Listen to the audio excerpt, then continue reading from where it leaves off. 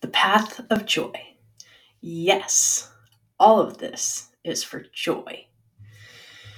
Oh no, I did it again, I said, shaking my head, hearing Britney Spears sing me the chorus of Oops, I Did It Again, while talking to Steve Brophy on the most recent episode of the How to Be Human podcast.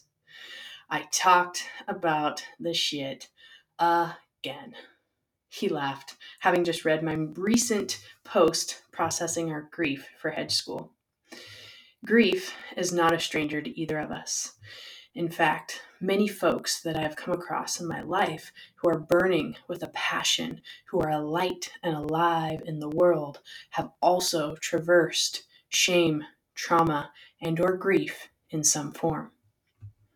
So why does it keep coming up? To me, it's a part of life that we can't escape, and I'd just rather face it, most of the time, than pretend like it's not there. But why do we really talk about it? Ah, there she is, the gem underneath, the light in the lament, joy. From the Merriam-Webster Dictionary, joy as a noun. The definition of joy.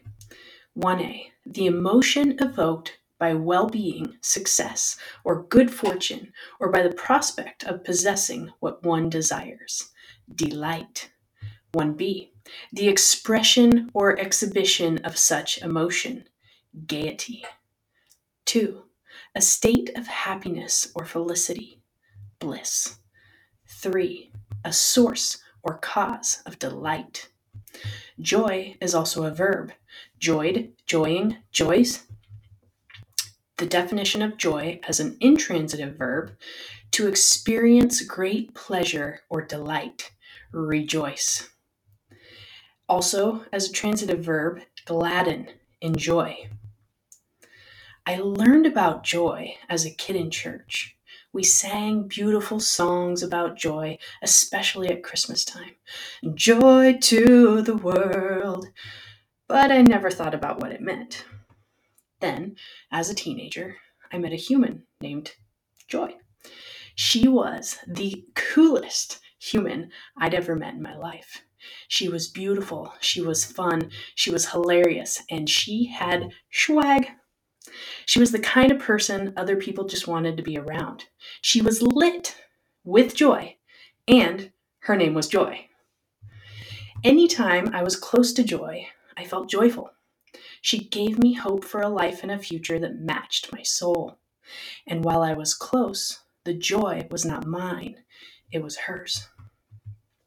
I've been searching for this kind of joy, a joy all of my own, not in the selfish sense, as if I need to keep it for myself, but in the sense of being able to internally produce this joy continually, no matter what is occurring outside of me.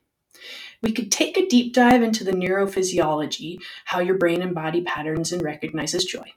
But there's tons of other writers and podcasts for that. What I'd like to do is paint a picture of discovering, flourishing in, and expanding our own grounded and centered joy. How do we do that? One of the ways is we flip the script. We stop working so hard and we find ways to play. We remember ourselves as kids, those moments of pure fleeting aliveness, and we re-engage this space again and again. Do you remember what you loved as a kid? We bring our friends with us. We play together.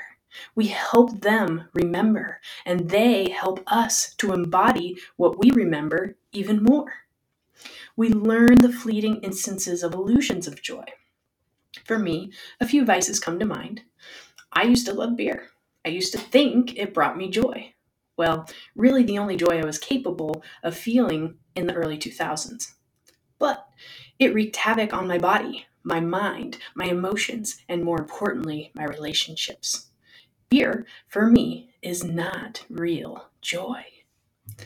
These days, the joy I sense can be found in moments of connection and inspiration. I see two people I introduced together, co-creating or healing something. I feel joy. It's quiet and subdued and flooding internally, but it's there, it's joy, and I celebrate it. I solve a really hard coding problem to get some project to the next step. You better believe I stand up, put my arms in the air, and hold the celebration for at least 20 seconds so my body can soak up the feeling and remember it. I create a space, a table, or home, or project, all of my own, and I invite loved ones to connect, to engage, to enjoy, to feel the space together, to remember. And that's the kind of joy that just keeps reverberating out. Am I a master of joy? Not quite yet. I am a student on the path of joy, and I see no reason why you can't be too. End note, for all those wondering, Freemember is a term my niece and nephew created. We'll be diving into Freemembering and joy over the next several months together. Stay tuned. Be well, hedge schoolers.